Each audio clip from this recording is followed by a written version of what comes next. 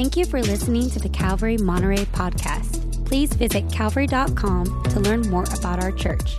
And visit nateholdridge.com for additional Bible teaching from our lead pastor, Nate Holdridge. Teaching today is our lead pastor, Nate Holdridge. It says, when Pharaoh let the people go, God did not lead them by way of the land of the Philistines, although that was near. For God said, lest the people change their minds when they see war and return to Egypt. But God led the people of Israel around the way of the wilderness toward the Red Sea. And the people of Israel went up out of the land of Egypt, equipped for battle. Moses, verse 19, took the bones of Joseph with him, for Joseph had made the sons of Israel solemnly swear, saying, God will surely visit you, and you shall carry up my bones with you from here. And they moved on from Succoth and encamped at Etham on the edge of the wilderness.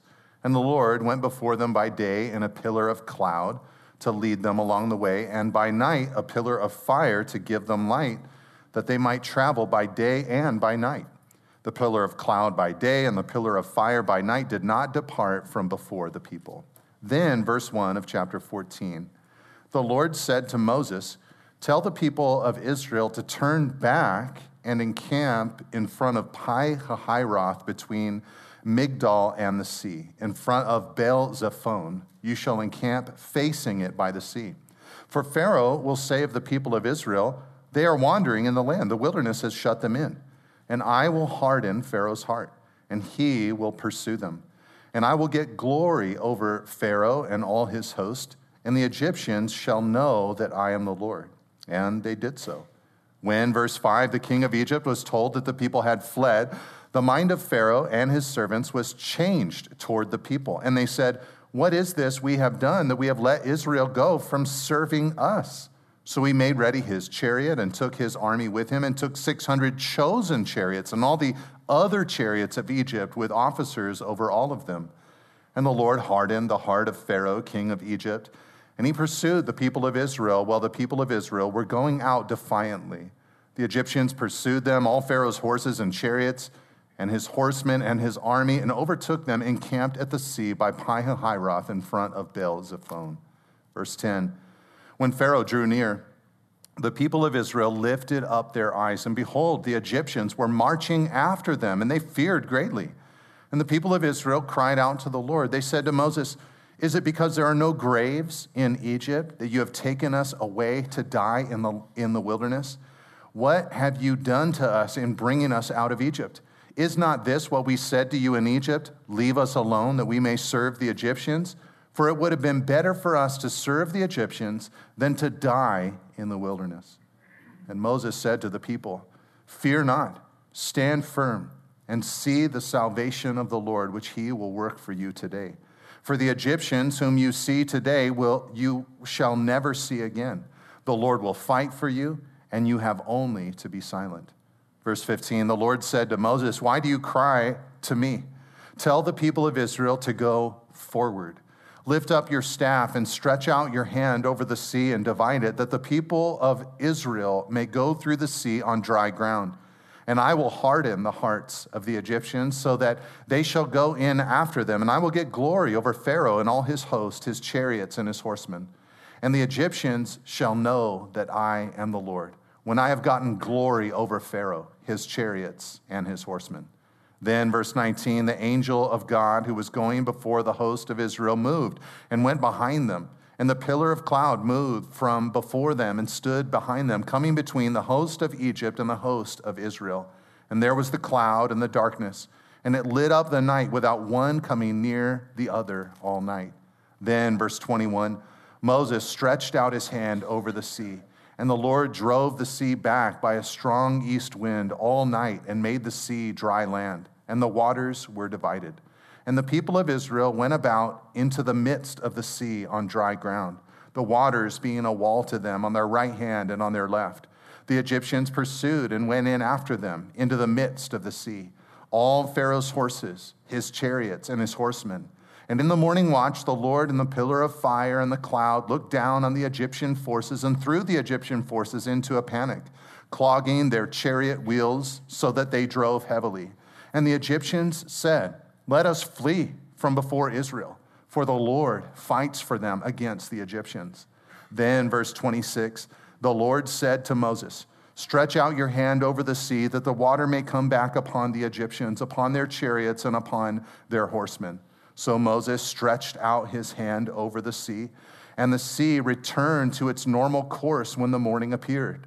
And as the Egyptians fled into it, the Lord threw the Egyptians into the midst of the sea. The waters returned and covered the chariots and the horsemen of all the host of Pharaoh that had followed them into the sea. Not one of them remained, but the people of Israel walked on dry ground through the sea, the waters being a wall to them on their right hand and on their left. Thus, verse 30, the Lord saved Israel that day from the hand of the Egyptians. And Israel saw the Egyptians dead on the seashore. Israel saw the great power that the Lord used against the Egyptians. So the people feared the Lord, and they believed in the Lord and in his servant Moses. Let's pray together. Lord, we thank you for this passage, very sobering in so many ways. But Lord, today, as we think about this great victory, salvation that you won for Israel, we pray, Lord, that it would resonate, echo into our hearts today. Teach us of your victory that you perform for all who believe and trust in you. We thank you, Lord, and praise you. In Jesus' name, amen.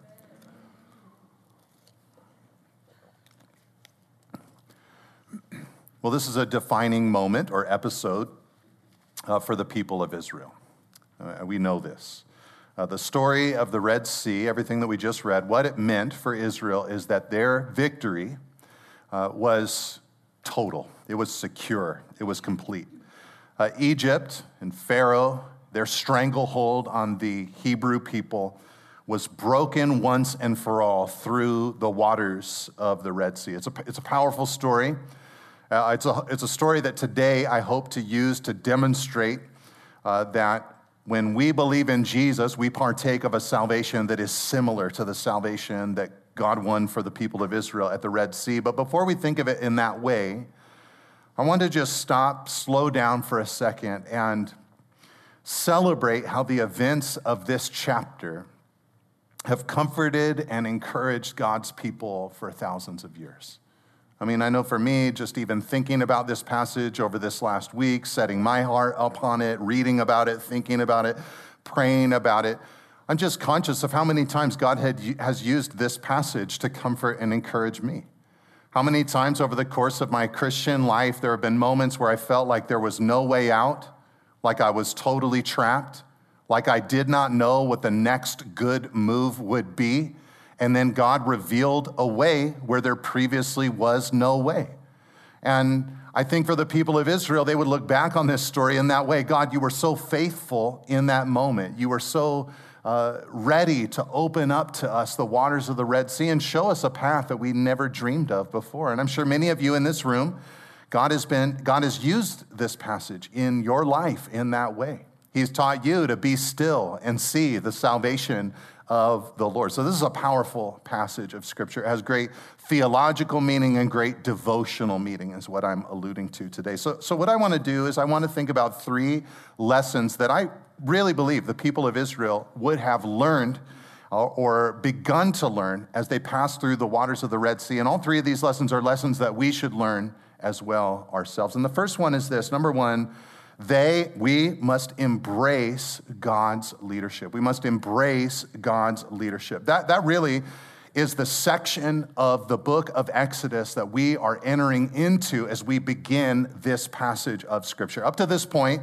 in the book of Exodus, God has been coming down to rescue his people, to meet them in their affliction, but he is pictured from this moment forward as being with his people to lead and guide them throughout their lives. In fact, Exodus 13:17, which is the starting verse of our passage today, all the way through Exodus chapter 18 is considered a chunk of the book of Exodus where God leads his people.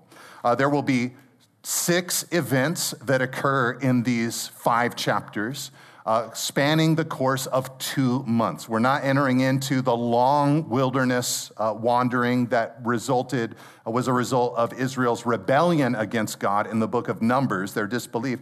We're entering into a time where God wanted to train his people through a couple of months of events out there in the wilderness before they went into the land of Canaan. They're going to cross the Red Sea. They're going to see the bitter water at Marah turned drinkable. They're going to receive manna from heaven. Water is going to be provided from a rock. They're going to defeat Amalekite raiders who attack them. And eventually, they're going to receive counsel from Moses' father-in-law, a man named Jethro. And in each one of those episodes, we'll see God leading his people like a shepherd leads his flock. And the whole thing is framed as a passage about God's close and good leadership of his people. I mean, look at verse 21 of chapter 13. We already read this, but it says that the Lord, at the very beginning of this whole section, went before them by day in a pillar of cloud and by night in a pillar of fire, that they might travel by day and by night. And God's presence in this pillar of cloud or fire, it says in verse 22 of chapter 13, did not depart from before his people. In other words, God is pictured here at the very beginning of this leadership motif as close with his people, ever present with his people, leading his people.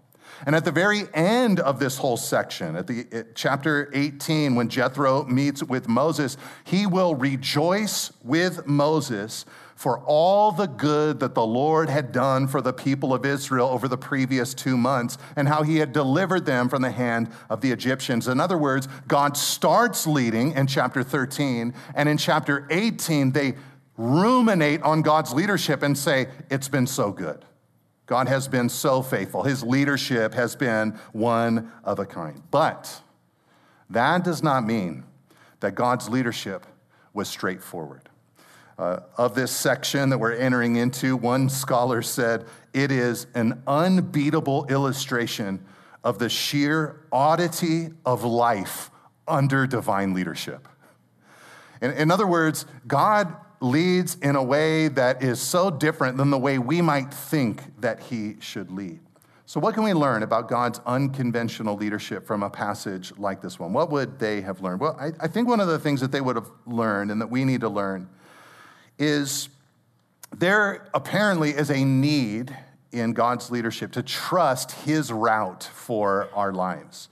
At the very beginning of this whole movement, in chapter 13, verse 17, we see that God did not lead them straight to the land of Canaan by the straightest and most logical route. It would have taken about 10 days to get to Canaan through the land of the Philistines, but God took them on a circuitous route of about 2 months to get to their destination. He didn't want them, apparently, to be discouraged by the possibility of battle or war and desire to return back to Egypt. So God led the people around by the way of the wilderness, it says, toward the Red Sea.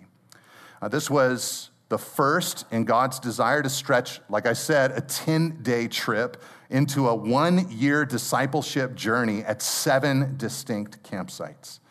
Israel simply was not ready for battle, so God led them in a different direction. Now, there are times where we might not understand why God isn't taking a more direct approach in our lives. But he had his reasons then, and he has his reasons now. You know, many of us are linear, logical thinkers. You know, we have our plans, and when we come to God in prayer, it's really a simple thing. We're like, God, here's the issues, here's what's going on, and here is what you need to do. I've got it all worked out. Just release your power. You don't need your wisdom. I'm supplying that. But what I need now is your power, your ability. So do the thing that I've worked out and that I have planned. And in the work of the kingdom, we often fall to this. We think we see the best route, the direct paths that God should take us on. But God's way is often not that way. God's way is often circuitous and winding. And here, what God needed to do, the reason that he didn't take them directly to Canaan, he reveals it. He needed to prepare the Hebrew people for conflict, for war, by winning a massive victory without their help. And on top of that, what God wanted to do through this victory at the Red Sea was completely disarm their Egyptian captors. Because of this episode, they knew of God's power in battle, and the Egyptian threat no longer had to loom over their heads. And so I would say we need to let God lead our lives on unexpected routes. We need to let God take us into unexpected paths. One story from the New Testament that comes to mind is the story of Peter. You know, Peter had been a fisherman. Of course, it was a wild thing for him to follow Jesus those 3.5 years. But after Jesus rose from the dead, Peter was commissioned into a life of apostleship. He got to be used by God in some magnificent ways. 10 days after Jesus ascended, the Holy Spirit was poured out upon the church, and a large crowd gathered together, and Peter got to be the one who stood up in front of all of these people, thousands of people, and proclaimed the gospel to people who had not previously believed it. And their hearts were opened, and thousands came to Christ that day. He got to be used by God in amazing ways. And for the first 10 years of the church's existence and life, Peter held court there in Jerusalem. There were times he got in trouble, times he was persecuted, but by and large, it was a fruitful, powerful 10 years of ministry. One day, though, Peter was on a trip. He went up the coast to a city called Joppa. At lunchtime, he was on the roof of the house that he was staying in while others were downstairs preparing lunch. And I think that Peter was hungry because as he was praying and talking to God, he had a vision of foods to eat. The unfortunate thing is that they were all foods that he, as a Jewish man, was not allowed to eat. They were unclean foods. But he heard a voice from the Lord saying, "Rise, Peter, kill and eat. I'm telling you to eat these things. I'm telling you that they're clean." And he argued with the Lord. He said, "Lord, not so. I've never eaten as a Jewish man anything common, anything unclean. I'm not allowed to touch this food." But then the Lord caused a contingent of people from the north to come and knock on Peter's door. They said, "We're here looking for a guy named Peter. Our master, a man named Cornelius, was praying, and an angel said to him that we should come here and ask for Peter and that he would explain the way of God to us more fully." And Peter began to understand that God was leading his life in an unconventional, new kind of way, a new direction for his life. And he began to obey the Lord. He went up to Caesarea and preached the gospel. And what he saw was like a Pentecost part 2. He preached the gospel. All these Gentiles believed, and the Holy Spirit fell upon them. And I think in like manner, we should celebrate that God has his plans. They so often violate our plans, but we should yield to them. Perhaps you're a little frustrated by that. You don't like that. And so I have an assignment for you, if this is a frustrating experience for you, to trust God in his wisdom. What I want you to do is I want you to find a little child, maybe 3 or 4 years old. But you have to make sure that this child has never played or learned the game of checkers ever in their lives. Then I want you to sit down with them, and I want you to give them a crash course on the game of checkers. Maybe show them a YouTube video or something like that, teaching them how to play the game. And then I want you to sit across the table from them, and I want you to play 7 or 8 games of checkers with them, and I want you to give it your very best effort. I want you to crush them. I want you to destroy them in this game of checkers. And what I want you to watch is their logic versus your logic. I want you to watch how you are thinking 1 or 2 or 3 moves in advance, but all they can see is the move that's right in front of them that will so often lead them into a trap, lead them to be defeated. Then, when the games are over, and I hope that you're smart enough to defeat them in all 7 or 8 of these games, when the game is over with, I want you to take a step back. And I want you to ask yourself if the distance between your wisdom and their wisdom is smaller or greater than the distance between your wisdom and the wisdom of God. God sees so many moves ahead of us.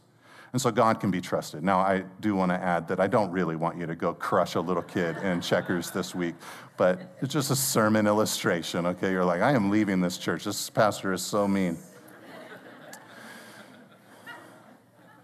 Okay, but I think another thing about God's leadership that they would have learned is that it's important to move forward in obedience to God, even when you don't see how it's going to work out, even when you don't see a way. What do I mean by that? Well, the passage shows us that after Pharaoh realized that the people weren't going to return after a few days of worship, in other words, once Pharaoh realized, I've lost my workforce, my free workforce, my slave workforce, he was disappointed, but then he heard a report from his messengers that the people of Israel had taken a hard right turn and that the land had hedged them in. They're up against the Red Sea, but then there's land on their north and south that is going to pin them in. They've got nowhere to go. They're surrounded on three sides.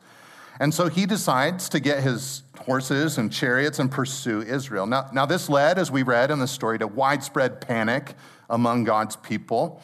They get very dramatic, right? They start speaking to Moses about their impending deaths. They say, this is so artful in verse 12, they say, is it because there's no graves in Egypt that you have taken us away to die in the wilderness? The reason I say that's artful is because Egypt had dedicated tons of land to graves.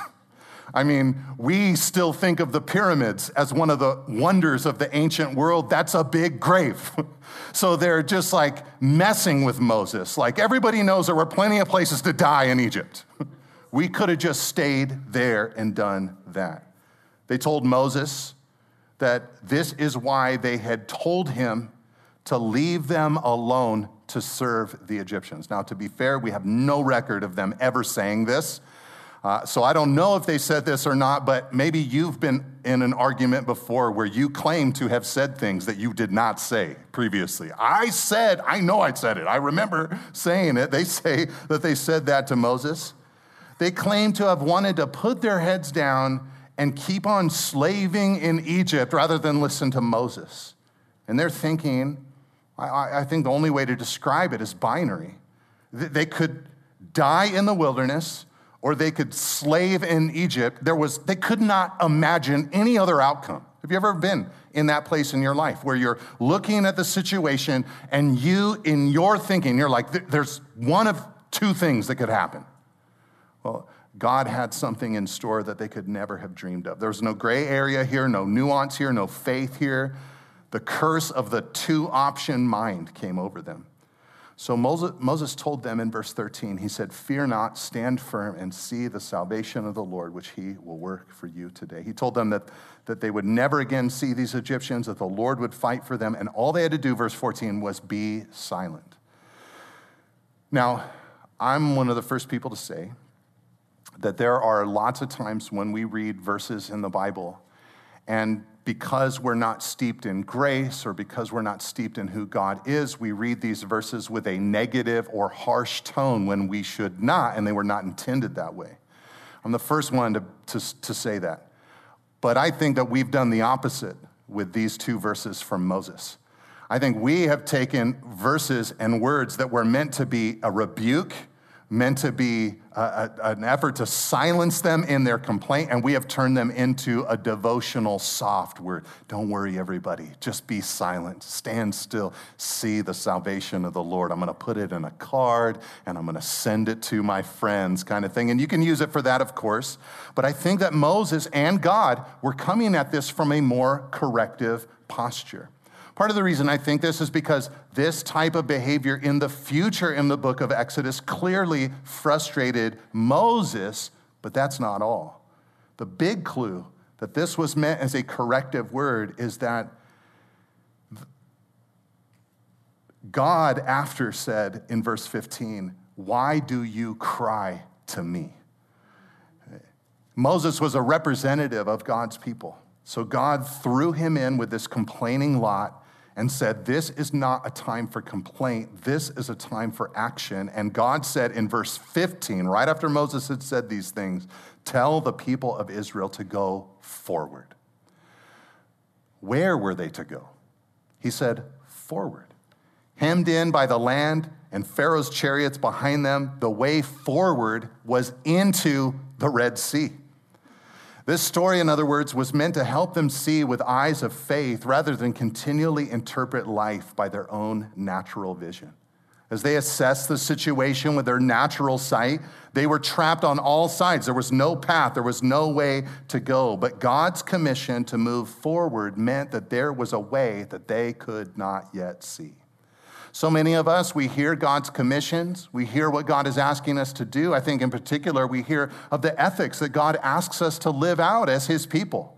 And we think to ourselves, in this day and age, it's impossible. In this day and age, there's no way. With the drives and desires I have, there's no way. But God has a way where there feels to be no way. And God is looking at us as his children and saying, you just need to move forward in obedience to me, and I will take care of the rest. I can recall quite a few trail runs that I have gone on in my life where I've invited a friend to join me, where when we get to the site, we park our cars and we're heading out on the trail. Bad weather or fog or something like that cuts down our visibility, where we can only see 30 or 40 or 50 feet out in front of us. And on those runs, I remember that, for me, I've been to those places many times, and I know where I'm going. I know what turns to take when they appear. I know when to go straight or left or right, when to go up or when to go down. But the person that's with me, having been there for the very first time, they become disoriented. Are we really supposed to turn here? Or are we really supposed to go up this hill? Are we really supposed to turn right here? Are we really supposed to go down in this place?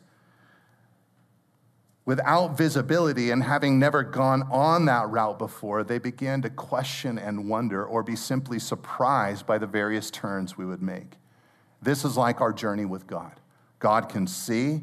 God knows the path. God knows the destination. We do not. We're often hiking in the dark or running without visibility, so we need to trust our guide.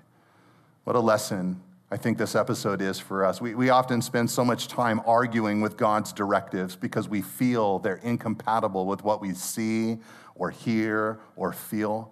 Rather than deny ourselves and take up our cross and follow him, we complain. But our God is the God who can part the waters, who can cut the lake, who can divide the stream. He can walk on top of the waters if he needs to. He commands the sea. And just as he did at creation, after he tells the waters what to do, dry land appears. So let's move forward in obedience to the word without complaining and watch God open up paths we could have not previously seen. Amen? Okay, the second lesson I think that is here from this passage is that we need to walk in God's salvation. This is a really huge part of what this whole episode is about. We need to walk in God's salvation. When Moses lifted up his staff, God split the sea, and he was showing us what his victory looks like. That when I win victory for people, this is what it looks like. This is how I do it. They would sing about this forever. We're going to actually study their song next Sunday morning in Exodus chapter 15. But the song that they sing, it reverberates throughout the story of God's people. The Red Sea episode and song was on their mind 40 years later when they crossed the Jordan River and God held back the waters there. The Red Sea song was on their mind when the Philistines would invade them or others would invade them and attack them. The Red Sea song was on their mind in generations later when they were carried captive into Babylon. After 70 years, God began saying, I'm going to bring you back to me. They began trusting that God was going to give them a new exodus. And of course, when Jesus arrived, a greater than Moses parted the waters that were greater than the Red Sea. We were entrapped not by land and not by water, but by our sin, by the world system, by the principalities and powers of darkness. And though it seemed we were doomed, Christ took on human flesh. He fulfilled the law for us so that through his death and resurrection, the waters parted and we found life in him. And one day, the final conquest, the last exodus, will occur when Jesus returns. The people of Israel in their setting, their ancient Near East setting, they did not view the ocean or the water as a positive thing. They viewed it as a chaotic force that contained evil. So when God parted the Red Sea, when God held back the Jordan River, or when Jesus walked on water or calmed the storm, it spoke of God's power over wicked chaos in their world, God's dominance over danger. And in the final passage of the Bible, it's so interesting. The Apostle John, he records his vision of the future. He records his vision of the new heavens and the new earth. And he throws in this little line in Revelation 21:1. He says, and the earth had no more sea. This is not meant to be a phrase that makes all the surfers in the world really sad. Oh no, there's no sea in heaven, no surfing in heaven. It's not meant to make people who live on the coast like us sad or something like that. What it was meant to communicate is that God will one day defeat the powers of chaotic darkness once and for all that are emblematic there in the sea. So this Red Sea crossing, it's been relived many times in the pages of Scripture. One critic of the Bible, doesn't like the Bible, he said, Exodus is the only thing that ever happens in the Bible. And I like that. I'll take it. It's true. It's a story over and over again of God seeing people in their despair, rescuing them out to bring them into relationship with himself. It's like a recurring cinematic concept that appears in movie after movie. We keep watching movies, they keep making movies, but they're all about the same things. It's just the same story retold in different ways. And over again, the story of Exodus occurs. Thousands, millions, billions can say, I was lost and now I'm found. I was blind, but now I can see. This is what God is doing. And Paul told the church in Corinth, who, by the way, were not Jewish. They were Gentile for the most part. He told them that the generation that crossed the Red Sea were their fathers. In other words, Paul gave permission to the church to say, the Red Sea story, it's our story. We're connected to it. Those were our forefathers that were crossing that water. So if the salvation that they walked in is the salvation we should walk in, what does this episode show us that God's salvation is like? And there's a lot of things we could say. We could say God's salvation is God-initiated, amen? God is the one who initiates this whole thing. They're just standing by. All they have to do is be quiet. And Moses puts out his rod, the waters part, and so this is a God-initiated thing. We could also say God's salvation is entered into by faith. You know, he opened the waters, but they needed to receive what he had prepared for them. They needed to, by faith, take that road that God had given to them. And there are some of you here today, you're hearing the gospel, you're hearing that Jesus died for you, you're hearing that he took your place on that cross and that he rose from the grave 3 days after his death, but you need to trust him. You need to believe in him. Those waters are opened, but you need to step into it by faith. But the thing that I want to say about God's salvation is simply this. God's salvation, as presented in Exodus 14, is that it is total. It is total. That's the whole idea of this passage. You see, on that day, Pharaoh's hard heart clouded his mind and caused him to rush his armies into the sea in pursuit of the Israelites. He wanted his slaves, but Yahweh wanted his son. So God threw the Egyptian forces into a panic, clogged their chariot wheels in the midst of the sea. When they realized that the Lord was fighting for Israel, they became determined to flee. But when Moses stretched out his hand over the sea, the Egyptian army was completely defeated. And alarmingly, it seems like something mysterious occurred at the waters that day, because Exodus says, as the Egyptians, verse 27, fled into the Red Sea. It's as if the Lord put such a confusion upon them and that their hardness of heart had led to such a delusional perspective on reality that they were running into the sea to their demise and death. The victory that Christ gave to them was total, and the victory that Christ wins for us is also total. Colossians 2:15 says that through his death and resurrection, Christ has disarmed the rulers and authorities and put them to open shame, triumphing over them. It says in Hebrews 2, verse 14 and 15, that it was Christ's aim that through death he might destroy the one who has the power of death, that is the devil, and deliver all those who through fear of death were subject to lifelong slavery. In 1 Peter chapter 1, verse 3 and 4, Peter says, according to God's great mercy, he has caused us to be born again to a living hope through the resurrection of Jesus Christ from the dead, to an inheritance that is imperishable, undefiled, and unfading, kept in heaven for you. And in Romans 8:37, Paul says, we have become more than conquerors through him who loved us.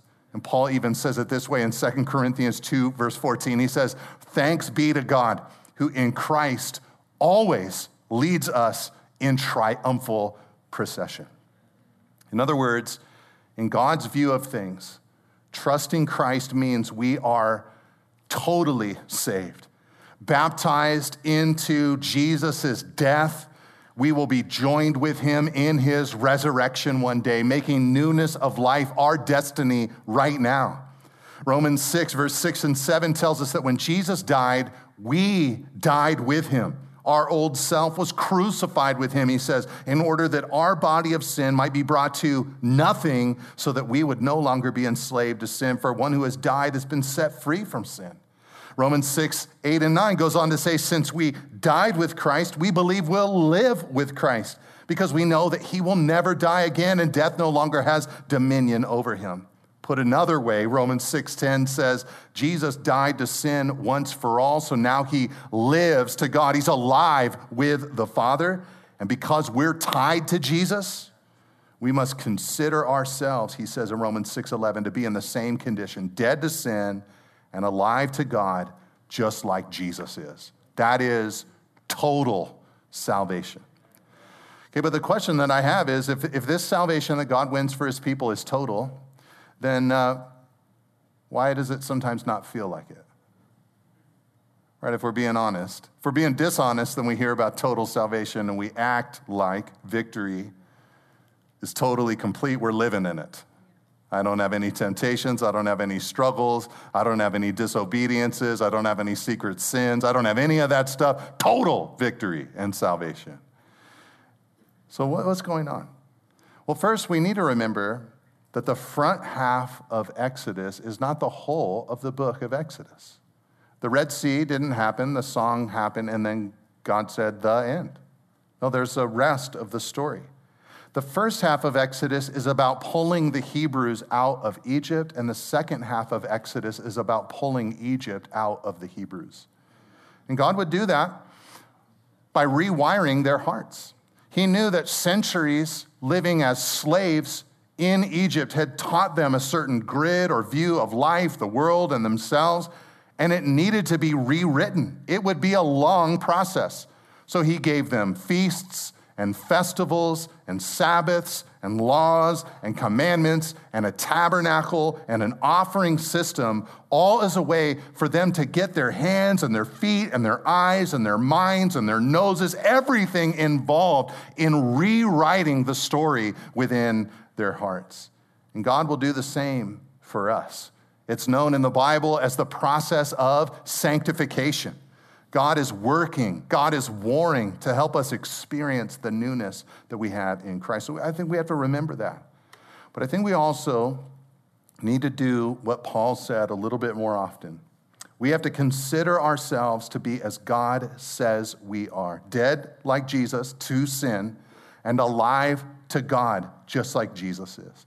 We have to count ourselves, reckon ourselves, believe ourselves, consider ourselves just as close to God and impervious to sin as Jesus, because we are tied to Jesus. We have to go through that process over and over again in our minds by faith. I think a lot about those lepers that Jesus healed all throughout the stories of the New Testament. You know, in the Old Testament era, they had laws on the books about what a leper who had been healed needed to do, the sacrifices that they needed to offer.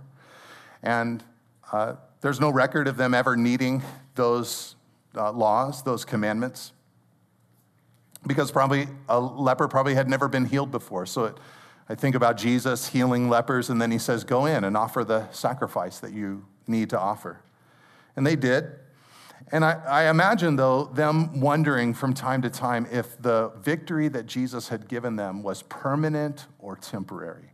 Now, every time an itch came, every time a little rash developed, I imagine them wondering, is the old me coming back? Is the victory that I received just a temporary victory? But that's not the way of Christ.